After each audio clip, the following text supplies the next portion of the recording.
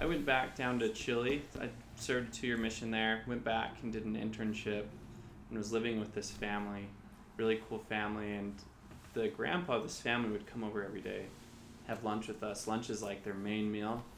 He'd come over, have lunch, and just got to paint the picture of this guy. Cutest grandpa you'd ever meet. Just picture perfect white hair, this really beautiful white bigote.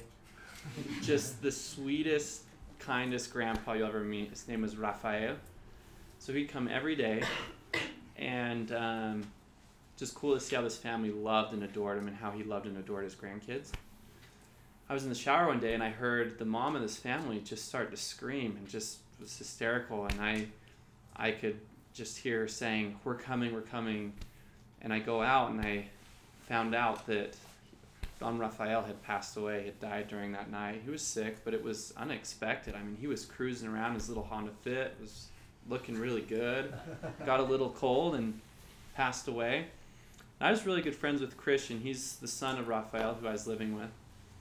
And he was out with his brother Pablo, who had found his dad dead in his bedroom. And I was asked if I could go and just give Pablo some company and be a friend and be there with him while he's alone in the house, while Christian and his other siblings were trying to figure out funeral arrangements and everything. So it was very humbling for me to go over to this house. And I don't know if you guys have seen a dead body before, but I've seen them in caskets where they're, they look really nice and they're prepared. So I was kind of a little spooked, but I went over and just gave him a hug and was with him, and he asked if I wanted to go see him, and I said sure. And I went in the bedroom, and I was very surprised at how different Raphael looked. He passed away in the middle of the night. He actually died while he was praying. He was like on his knees when they found him. So he was like in the bed, just kind of stiff, and I guess his eyes were open and his lips were like pulled back, and just his teeth were bared, and it looked just so different from this guy that was just filled with so much life and light and just kindness. It was a really humbling experience. And then Christian came over, and it came time to dress Raphael and get him ready for his funeral and to be placed in the coffin there. And the people had already come. It's very fast outside of the country. They don't embalm the bodies.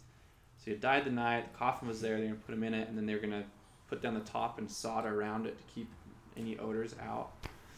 So I was asked by Christian to help him put on his temple clothes. And so those are just clothes that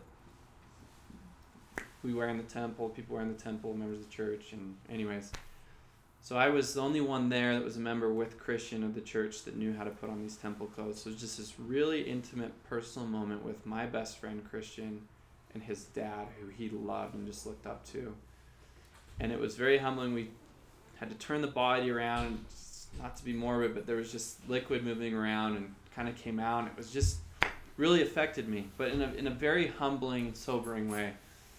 And then we worked together to put on some clean underwear and then to put on his temple clothes and everything. And just a moment of reflecting on life and how, I guess, how short it can be, but also how long-lasting it can be, the impressions that we leave behind. Because I knew Don Raphael, and he had left a great impression on me and who I want to be. And then just to see and watch Christian's reverence to his dad, the way that he handled his body and the way that he still loved this body that was of his dad's. And it just, I guess, impressed me that death is just another great adventure, and it's just part of this great adventure of existence. And I was just very inspired by that moment. I can't really explain why, but it just left a mark on me, and just I think sobering is just the right word. It just kind of brought me down to ground level and to appreciate my life. And I think also the big takeaway was just to appreciate relationships. It meant the world for me to be there with my friend, helping him